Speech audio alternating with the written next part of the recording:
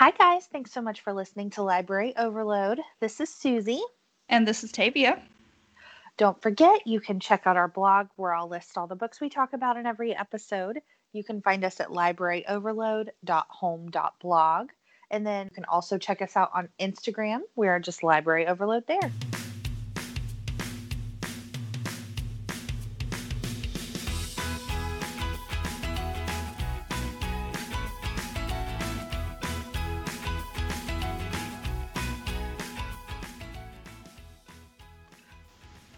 All right, guys. Welcome to February. Yay! The month of love. Love. We are loving reading. Does that count? Always. Always. Yes. Well, we are just continuing on in our read whatever you want to read theme. Hey, Susie I'm on brand now for February. Yes, Susie has still read nothing but romance, so And it's shocking no one. Marvelous. I'm so happy. You're participating in a romance challenge now, aren't you? Do you want to talk about that? Yeah, let me find her really quick. I vaguely want to participate, but I'm nowhere near where you are, so I'll just let you talk about it. So I follow a few Bookstagram accounts, and there's one called Rate the Romance. And I love them. Whoever it is that runs it, she has a Year of Smut template in her, I don't know what it's called when like you save stuff on your profile on Instagram. It's like stories, but Memories? it's something like that, I think. But she's got a My Year of Smut, and it's a template, and you can choose like how many you want, and it gives you like a bunch of different challenge, like a bunch of It almost looks like a bingo type card, but it's like bigger. Yeah, but the one that I'm doing has 40 different prompts. Thank you. You're halfway there. Yeah. So the one I'm doing is like 40 different prompts in it. And it's so cute because I've got the template saved to my iPad, and I go and like save a picture of the cover and then like put it in the template, and it's just so precious. You're a nerd. I know. But I've been, doing it, and like there's several that like I've just been reading and I didn't find it until a couple of weeks ago, and I already had a few books that I had read that fit some prompts. And so I was like, Nice. Yes. So I've been filling it in. So it's super cute. It's the Instagram handle is Rate the Romance. She does so many suggestions. She reviews You've books. created a Goodreads Yes. group with suggestions. Yes. And it's awesome. I love this account. I've gotten so many good book suggestions from them.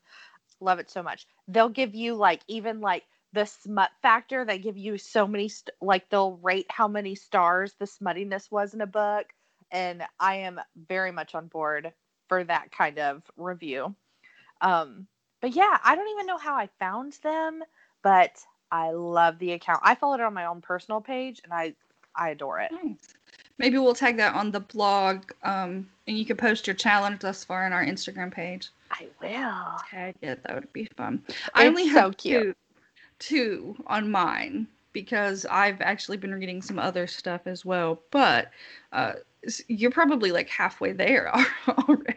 I haven't updated it in a couple of weeks. I got a little crazy whenever I was texting you maybe last week or 2 weeks ago. Mm-hmm. So I only have 5 prompts filled in, but I know that I've got a couple of I've got a few books that I can go ahead and put in prompts.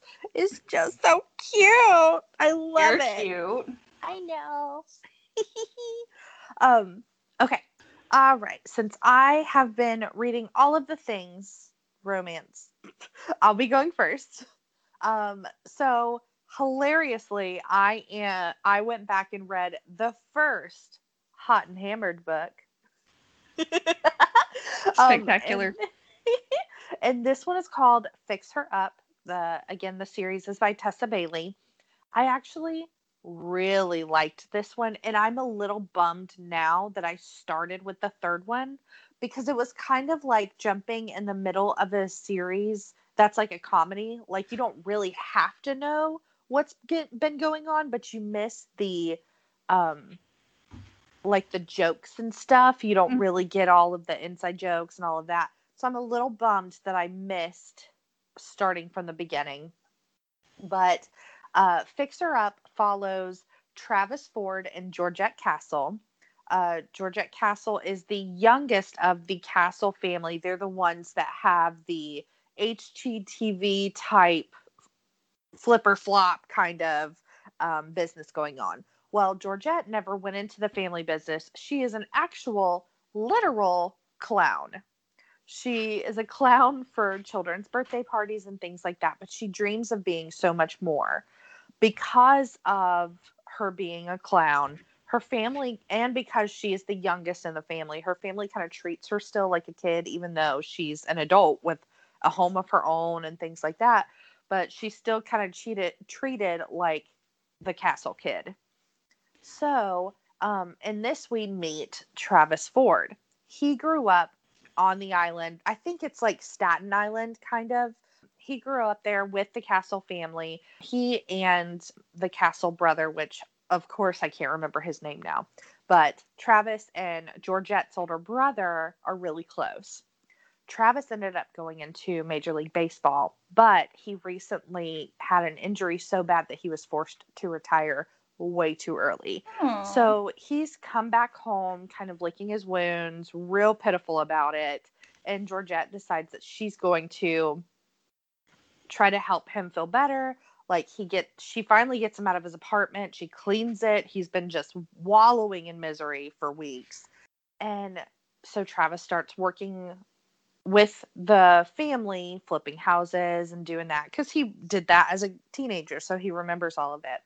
Well, he gets a phone call from his agent, and there's like NBC wants him to come and be an announcer, or not an announcer, I guess a sports announcer of some kind for baseball. On your personality, perhaps? That. But he says that he really needs to clean up his personal life. And so obviously he and Georgette decide that they're going to fake date because she's a clown. She is not someone that's going to look at her and be like, oh, you're with her? Like, she's so innocent and so sweet. And she's such a good person to be around that he's like, you're the perfect person to help help the people that are thinking about hiring me think that I've got my stuff together. Help his image. That. I'm not with the words. Just don't work. They don't, but they make for great fiction. They do. Is it becoming one of your favorite tropes? You've read a lot of them recently. I know. Well, I mean, it's in a lot of romance. Mm-hmm. I don't know what my favorite one would be. Except the bed thing. Other than the bed thing. I do love the bed thing. But anyways, they fake date. Obviously, it goes awry. But I will tell y'all, the dirty talking in this book. Oh, yeah, you text me about it. I remember. Was out of control. I was sitting here fanning. I was like, dear Lord, it's a lot. So smut factor on that, way high. But it was so funny. Like, it was so cute. I thoroughly enjoyed it. Well, that's good.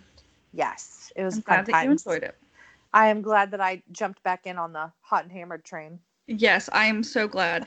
I have an equally hilarious book title to talk about today, so maybe you can give me a little mockery back. I don't mind. I enjoy it. Well, my first one, I actually also read a romance, if you can consider this a romance. Beautiful Bastard, and that's by Christina Lauren.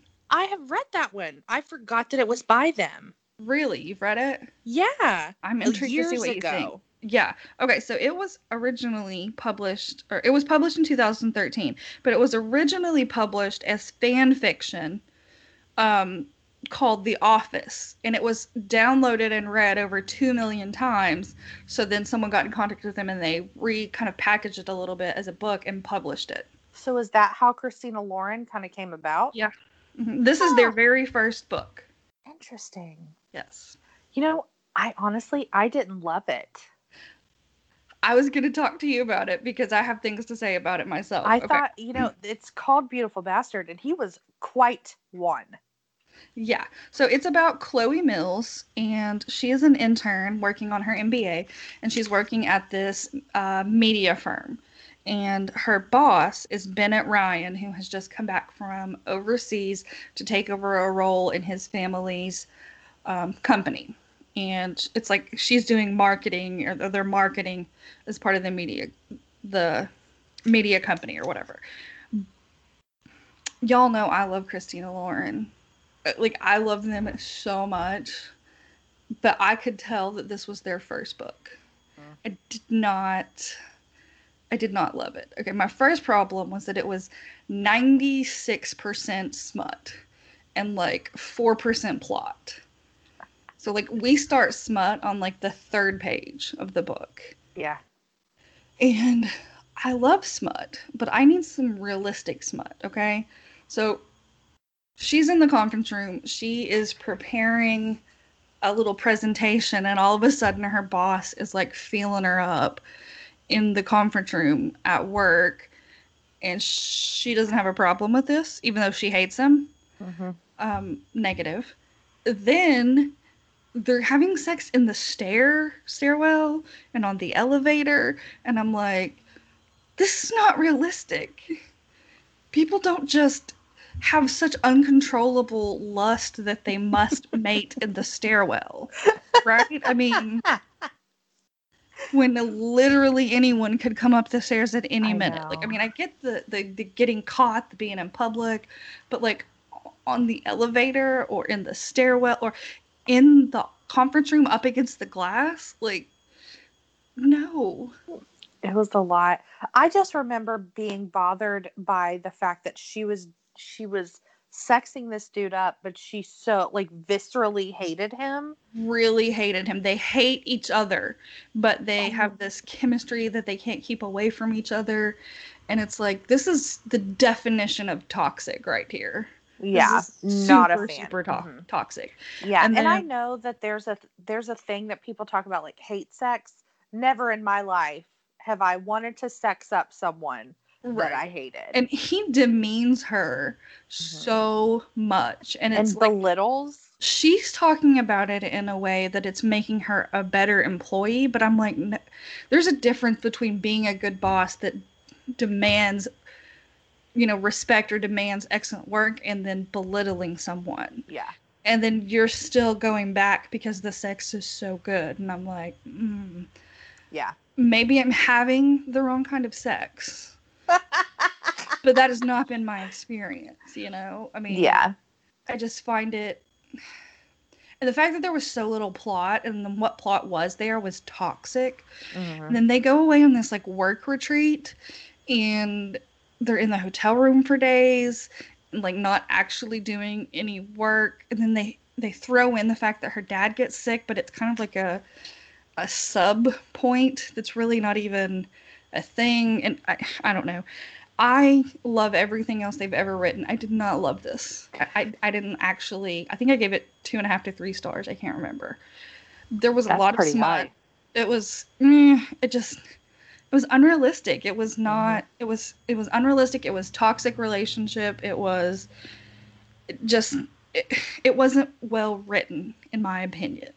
And knowing how much better they do later on, I can appreciate this for what it is. I don't have to like everything they do, but I can tell this was their first work, and I love how they have evolved into creating characters that are realistic, that are relatable, and books that are really enjoyable and have enough plot and story to balance out the smut factor. This one, not so much.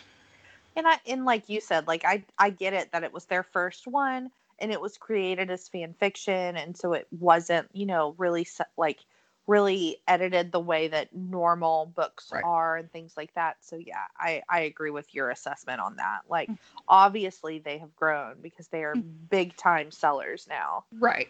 And they did a whole series on this Beautiful Bastard series. But I wanted to go back and read their whole backlog, and now I can't. I don't think I can. I'm not certain about finishing this series out. I think I'm just gonna skip ahead to the stuff that I know is better. I But think I I love own them one of so much, those. which is crazy. I think I own one of the others in the series. I think I got it at the used bookstore for super cheap. Yeah, I can see it, but I can't read it. But yeah, I was not a fan of it either. Yeah. It sounded so good and so Right. smutty, but it was just ugh. I mean, it was definitely smutty. I mean, we're But talking not about like the yeah, third page. Basically, I know your names and you're having sex already. I know. Yeah, I'm not in it for that kind of Yeah, I need some relationship. story in there. I do. I need them to like each other a Right. smidge. Right. I need it to not be toxic. Yeah. You know, which is a struggle for me because I was so mad the whole time I was reading it. I was like, but I love them. Why are they doing this to me? But I can see that I can see in having read what I've read, the progression of their writing, and I appreciate it so much more because now I know where they started. And Right. I like that. Yeah. I totally get it. My next book is the second in the Hot and Hammered. Guys, I just went on just a blitz. So but this is the last one of the Hot and Hammered series, which I'm very kind of sad about. Because I actually So there were only three of them? Yeah. Um thoroughly enjoyed it. I looked to see, but there's not one that's like is going to be published or anything like that. So I'm kind of bummed about. But this is Love Her or Lose Her. And this one was actually not about a castle sibling. This is Georgette's friend Rosie and her husband, Dominic. So Rosie and Dominic were high school sweethearts. They've been together for 10 years now. And it's gotten to the point where when she comes home for work, she's lucky if she gets like a caveman grunt at her. And it's just she cooks dinner, he watches TV, they go to bed. That's life now. And she's so unsatisfied with her marriage, and she's so, well, not all parts of her marriage, just the talking parts of her marriage. Everything else in her marriage is phenomenal. But she obviously wants more than just sex out of her husband. And so when she gets home one night, she finally it kind of clicks in her head that this is it for the rest of my life. I live with a man who is no longer the person that I fell in love with. And she's like, you know what? I'm done. Walks out the door and leaves. And of course, they have not spoken about their issues. So Dominic's like, I thought we were fine. Like a dude. And so he finally does come and try to talk her into coming back home. And she's like, no. And so finally they have this discussion like, this is what's wrong in our marriage. And Dominic just literally thought that everything was fine. Like he just had no clue that marriage should be more than just sex twice a week. So Rosie is like, you know what? Fine, we'll work on our marriage, but I want to go to the craziest, kookiest marriage counselor that I can find. I'm talking crystals. I'm talking we're gonna sit on fluffy pillows and talk about our feelings. And Dominic was in the military. He's a man's man. He doesn't talk about his feelings, much less go to therapy. And he says yes, calls her bluff. And she's like, well, crap. So they go to this kooky marriage counselor.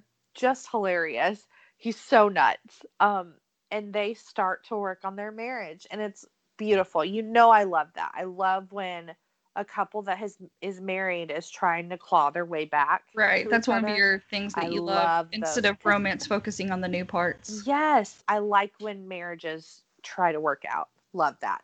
So it's really good. The only thing, and this is going to sound so stupid, but it kept driving me nuts. Everybody has nicknames for their person. I know mine and Chris's nicknames for each other are so stupid, but it's ours, and so it's fine. But Dominic calls Rosie Honey Girl, not Honey, Honey Girl, the whole time. And I'm like, I kind of hate it. Yeah. The whole time it kept bugging me. Yeah. Only thing I had a problem with, but it bugged me. That reminds me, we're binge watching The Amazing Race, and we were one of the seasons we just finished. This one couple, they fought like a lot, but they called each other Angel, and it drove me nuts. I mean, like Angel, and then a bunch of hate you. expletives. Yeah. Like it doesn't work for me. But also, I made Daniel promise if we ever went on there, he would actually call me my name.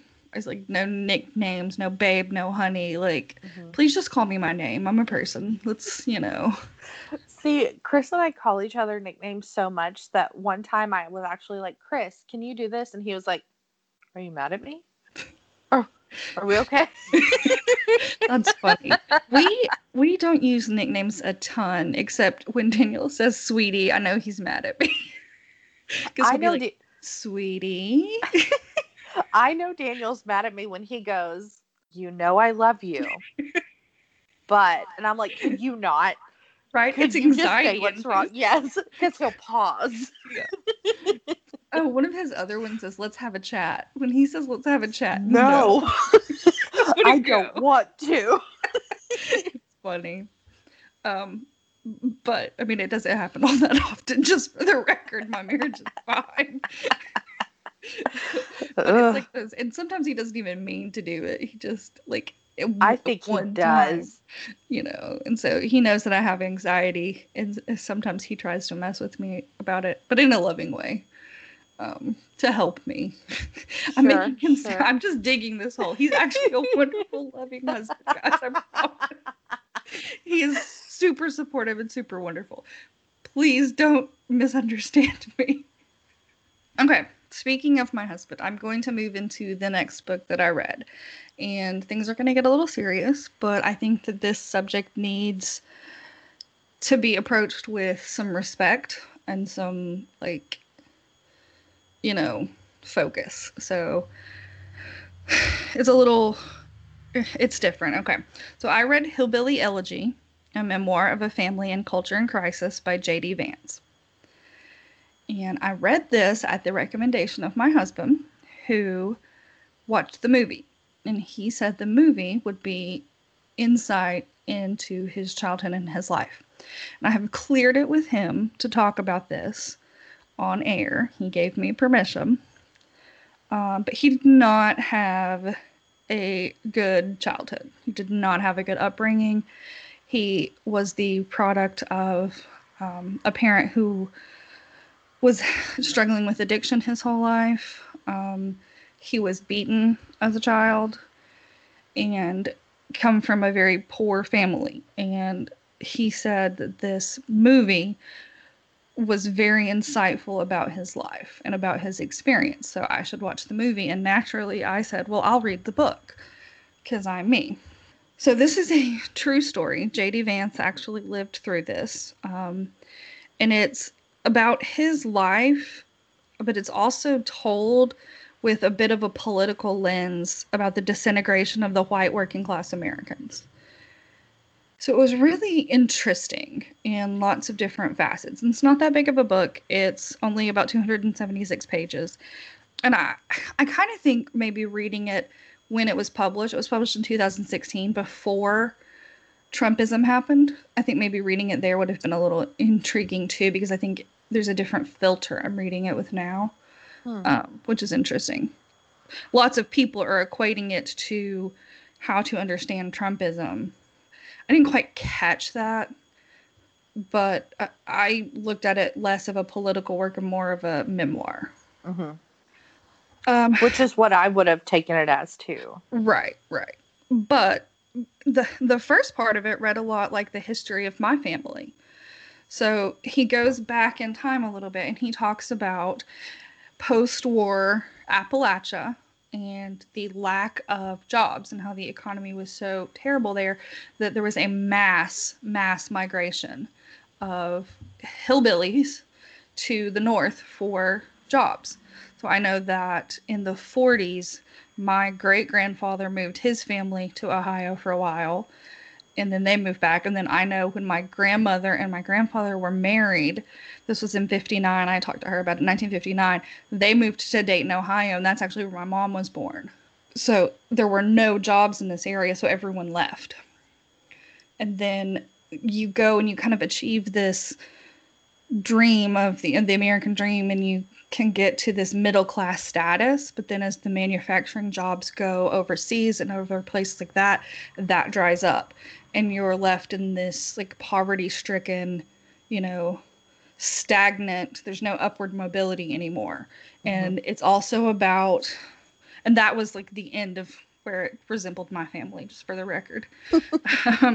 But then it talks about the legacy of abuse in families. So his grandmother and grandfather were toxic. They were very much in love at one point, but through poverty and loss and moving away from family and everything, the grandfather becomes an alcoholic, and the grandmother is really vindictive about it. So at one point, she says, if you come home drunk again, I'm going to kill you. And he comes home drunk, falls asleep on the couch, and she pours gasoline all over him and lights him on fire. Oh, my. Yeah. Or if he complains about dinner, she'll get out garbage and put it on the plate and put it in front of him. Like, it's real toxic behavior. Is the grandmother the one that Glenn Close plays? Okay. Mema. And I didn't quite catch on so much, but apparently Mema and Papa, which is what I call my grandparents, it's an Appalachian type hillbilly phrase. Like people outside of this area are like grandma, grandpa, nana, things like that. I didn't really understand that until mine it was said. Mine were Grammy and Papa. Yeah. But they were more south, right? They weren't. Yeah, we were down close to region. Savannah, yeah. Yeah, so maybe you're just an outsider. You don't get it. Maybe. But anyway, so the three kids, there's two sisters and the son, and they have watched all of this abuse and all of this stuff. So fast forward, and the mom, JD's mom, ends up addicted to drugs, prescription pills.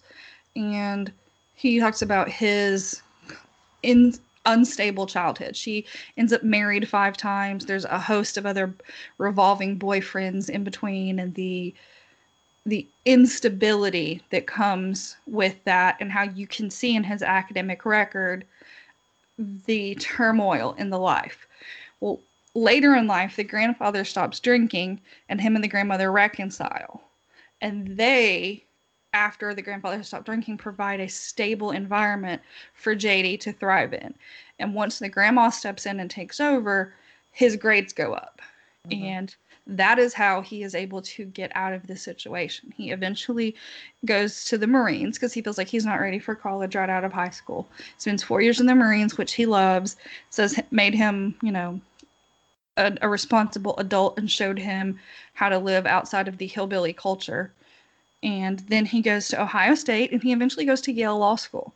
And so he gets out of this, but then he's able to look back on it about the legacy and the cycle of abuse, and how it continues this cycle, and how even in his own marriage, he sees the patterns of what has happened. And he said, most people can't get out of this. And so there was a study that said that white working class Americans are the group that is the most pessimistic. They feel like the person asked said that they feel like they are financially worse off than their parents, and their kids will be financially worse off than they are. And that's the only ethnic group polled that felt that way. Which is, interesting. But he also attributes it to the lack of willingness to work, and he talks about the politics of all of that. But I took from it mostly, I guess, because of the perspective I wanted to, because Daniel told me to read it, of his struggle and how this generation damaged this generation, and how it was a struggle to get out, and how much responsibility do you place on your own actions versus your family's situations. And at the end of the day, JD says that he only thinks it's partially a family responsibility, but mostly it's your choices and how you choose to handle it. Because like his mom's older brother is fine. He got out. He didn't have any, trauma or whatever, but she was the baby. And he thinks she like took the brunt of it. And so she developed addiction as a result to kind of like help cope. And it was really enlightening. It's really intriguing. It's really, really sad. His grandpa dies when he's like 14, and then the family just kind of falls apart. And it was good. It was a good story. I gave it 4 stars. I was oscillating between 3.5 and 4 because I'll never read it again. It's not something I would have typically picked up, but it was well told and well laid out, and I understood the argument, and I understood the culture, I understood the lifestyle, and I felt empathy for the situation. And it was inspiring in understanding how my husband interacts with the world and understanding where he came from, what triggers him in that type of way, and how his responses to things are directly related to growing up with a parent who had an addiction and who was an abusive person. So it was really interesting. It is not going to be for everybody. I will just tell you that.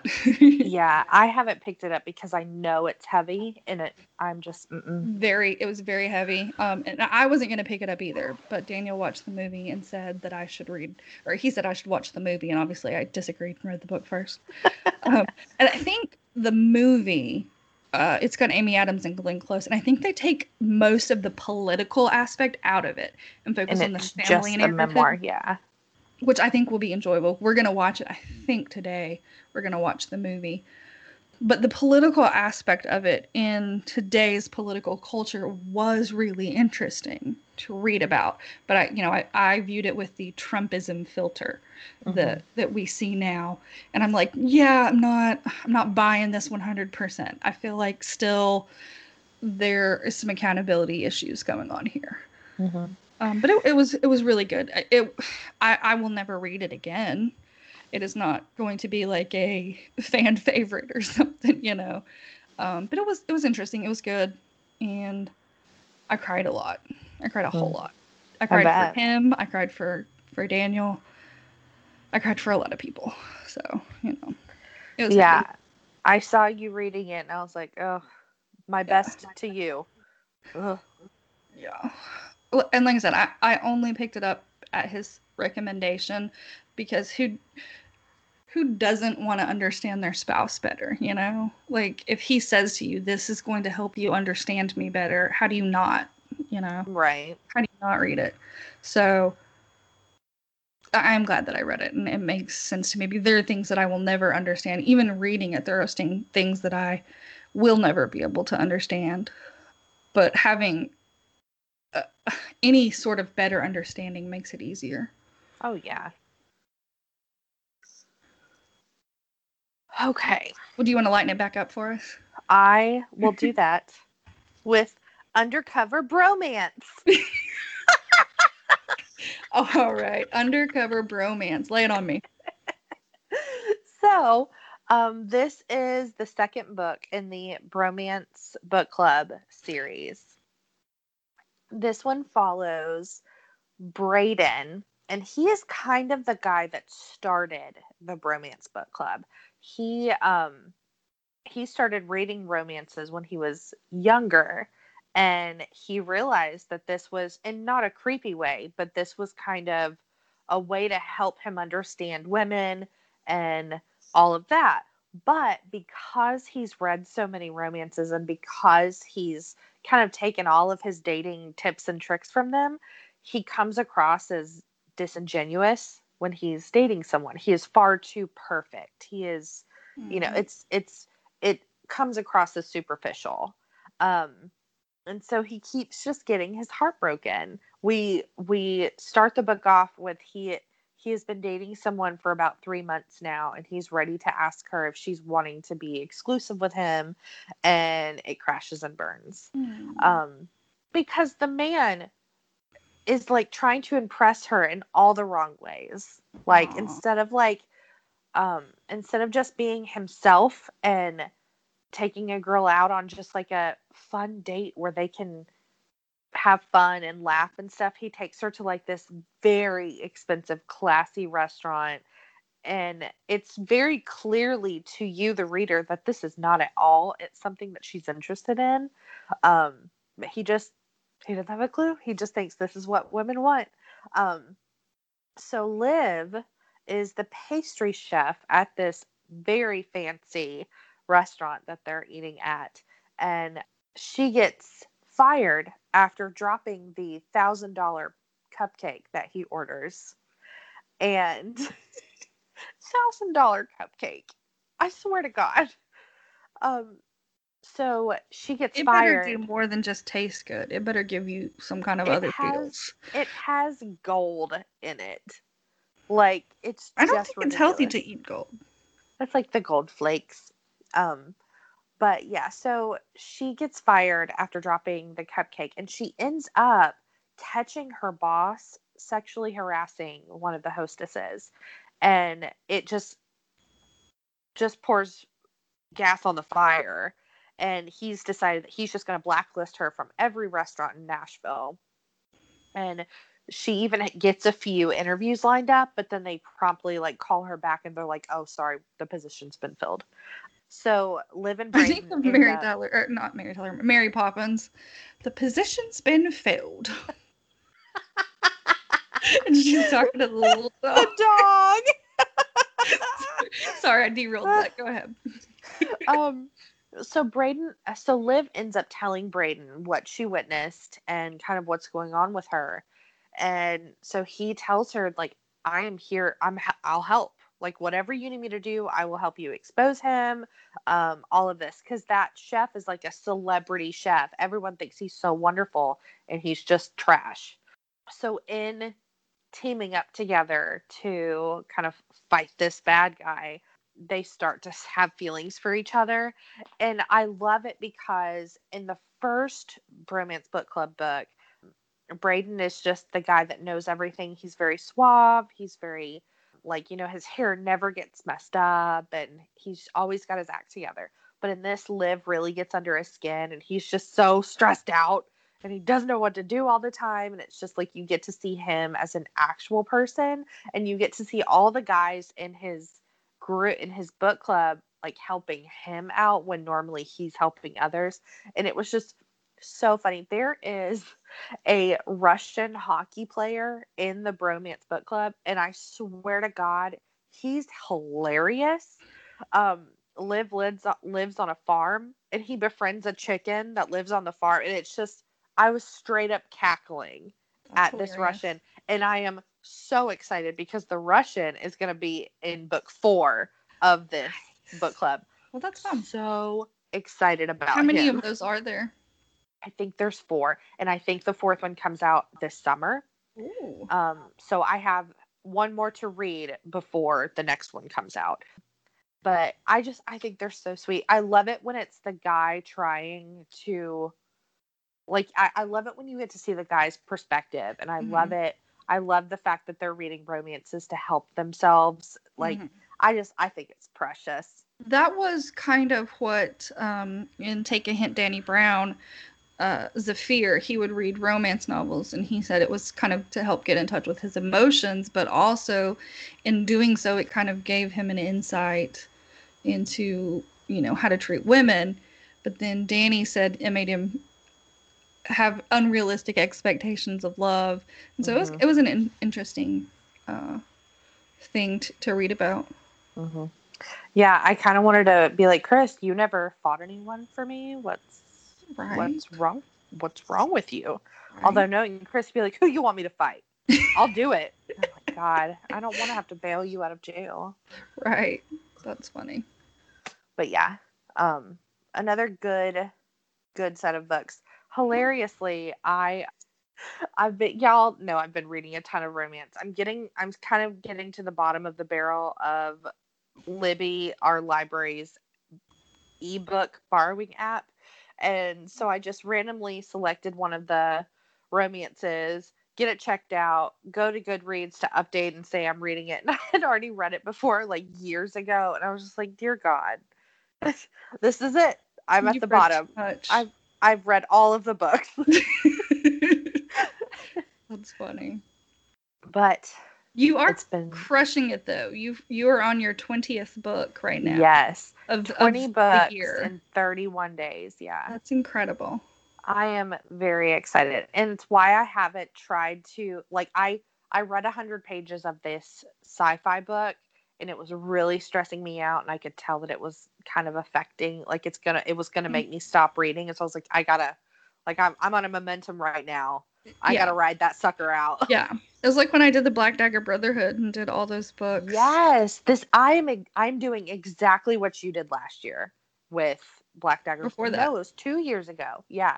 With the Black Dagger. That's exactly what's happening to me. I have the latest Black Dagger Brotherhood book sitting near me now. I need to catch up. Ooh. There's a series that she's writing, and it's something about, it's like the Bourbon Brothers. The Bourbon Kings. Yeah. She's got that series. Ooh, interesting. I have it on my list. It's on my list. But yeah, I might have to start into some J.R. Ward. I'll be cool. I'll promise. I'll be chill. Y'all should have seen the face that Tavia just made. Her eyes like bugged out. But no, I might have to jump on it because I'm running out of contemporary romances. I like J.R. because she's a perfect balance of plot and smut for me. And I love all things vampires, so that's the Black Dagger Brotherhood was really spectacular for me, and it just got better the longer the series went on. I'm hoping that might kind of help me dip a toe back to my favorite genre. Like, I freaking love fantasy, but I'm scared to try and read something right now. I own most of them. Well, I might have to borrow them when I see you next. Because I don't want to lose what I've got going, because I'm reading like I did when I was a kid. Mm-hmm. But I'm afraid to, I've got plenty of books that I could read that I've been wanting to read, but I'm afraid to, because what if it stresses me out and I have to throw it? I don't want to stop. You're going to run out of romance unless you're going to start picking up Harlequin romance novels. I mean, there are crap loads of Regency romances that I could read, and I still have 4 Bridgerton novels that I could also read. Yeah, I stopped. Are you trying to give me a window to squeeze in there? I am, but also there's no rush for me to read them all right now, because I mean the show is not even filming season 2 yet, so I have plenty of time to read them. Mm-hmm. But yeah, I am most definitely running out of contemporary romances. Also, the library is spamming you with Bridgerton humorous things, though. Yes. And yes, Jimmy Fallon's. It's very good. The Roots did a remake of they added lyrics to the theme song. It was funny. Ooh. I sent you that, remember? Yes. I've been following the Bridgerton musical on TikTok. And I love that. That's hilarious. She's incredible. She's legit turning it into a musical. She's doing the whole thing. I am so excited about it. Speaking of other things you're loving, I don't know if we talked about it previously, but the random internet drama as musicals. Oh my God. They're hysterical, guys. I don't know if you've seen them. Living for them. So it's this guy that was on TikTok, and he would randomly find an internet argument or whatever on Facebook, and he would turn it into a song. Well, Jimmy Fallon got word of it, and he worked with the guy, and they did a song, and it's just Blue Cheese Has Mold in It is on a constant loop in my head. Blue cheese has mold in it. I'll have to find it I'll link it to our I was singing it so much the other day that my husband got annoyed. And he is the king of singing random stupid songs that get stuck in his head. So you know it was bad. I love it so much. It gives me life right now. Hilarious. Yeah. Wow. I think you said this is what the internet was created for. Yes, fantastic.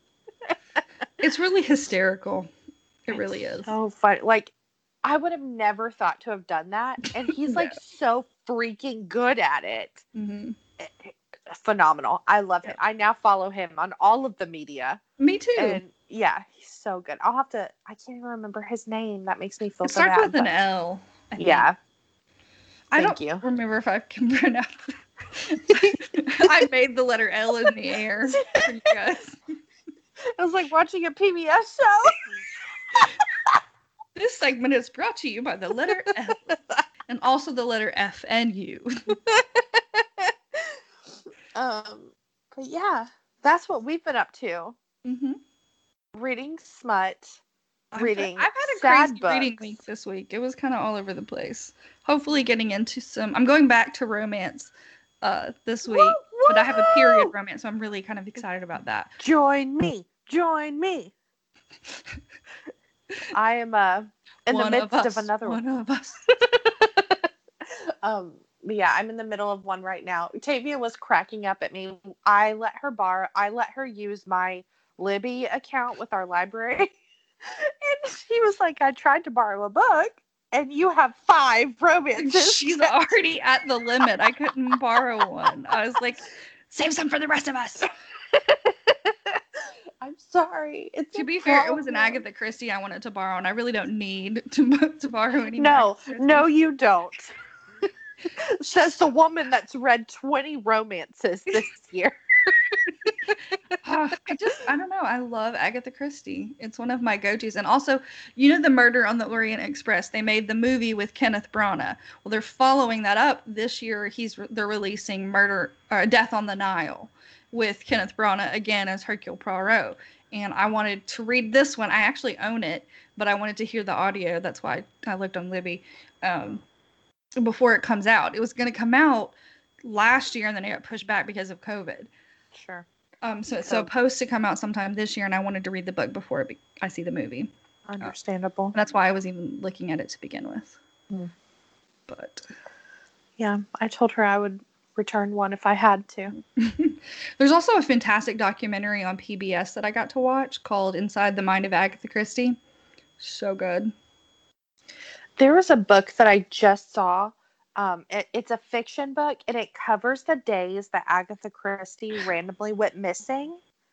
Because she randomly Girl didn't go missing. She was hiding. Is that for real? Yeah. I mean, it's contested, but her husband, in 1926, told her that he was in love with another woman and was leaving her. And basically she goes to a spa and checks in under like a spa of the time, like, you know, a fancy hotel, and she checks in under a pseudonym and she stays there until the media finds her. Oh, see, from what I've always heard, like, she went missing and then showed up at this place miles and miles away with missing memory. Like, she couldn't remember where she had been. I mean, there's dramatized accounts of it, but the most practical account that I've heard is that, you know, she signed under a pseudonym, which was her sister's maiden name or her sister's married name or something like that. Well, that's not as exciting. No, the Doctor Who episode makes it spectacular, though. Mm-hmm. Fine. Never mind. My bad. I mean, you can still, like, you know, read about it. It's fine. I just ruined it for you. Yeah, I'm done. Well, I mean, in 1926, if my husband told me he was leaving me for a younger woman, I'd probably hide out, too. Especially if I was a world-renowned author. Yeah, that's crazy. I'd be like, I'm just gonna disappear for a while. And you could back then. You can't now. You can't just disappear. No. So. Oh, well. Yeah. Well, guys, I hope you have a wonderful reading week. I hope we've given you some books to add to your to-read list. Yes. And we or will some books to take off of it. Yeah, that too. That too. You're welcome. We're narrowing it down for you guys. So you're welcome. But I highly recommend the Hot and Hammered series, FYI. It does sound good. It is. It's really funny. Like straight up cat. I'm telling you, like laughing out loud at some points. It's so funny. Well, that's good. And book 1 and 2 has some dirty stuff. Well, you're welcome. That's good. I'm glad that you enjoyed it. Well, you guys have a wonderful first week of February, and we will talk with you guys next week. All right. Bye. Bye.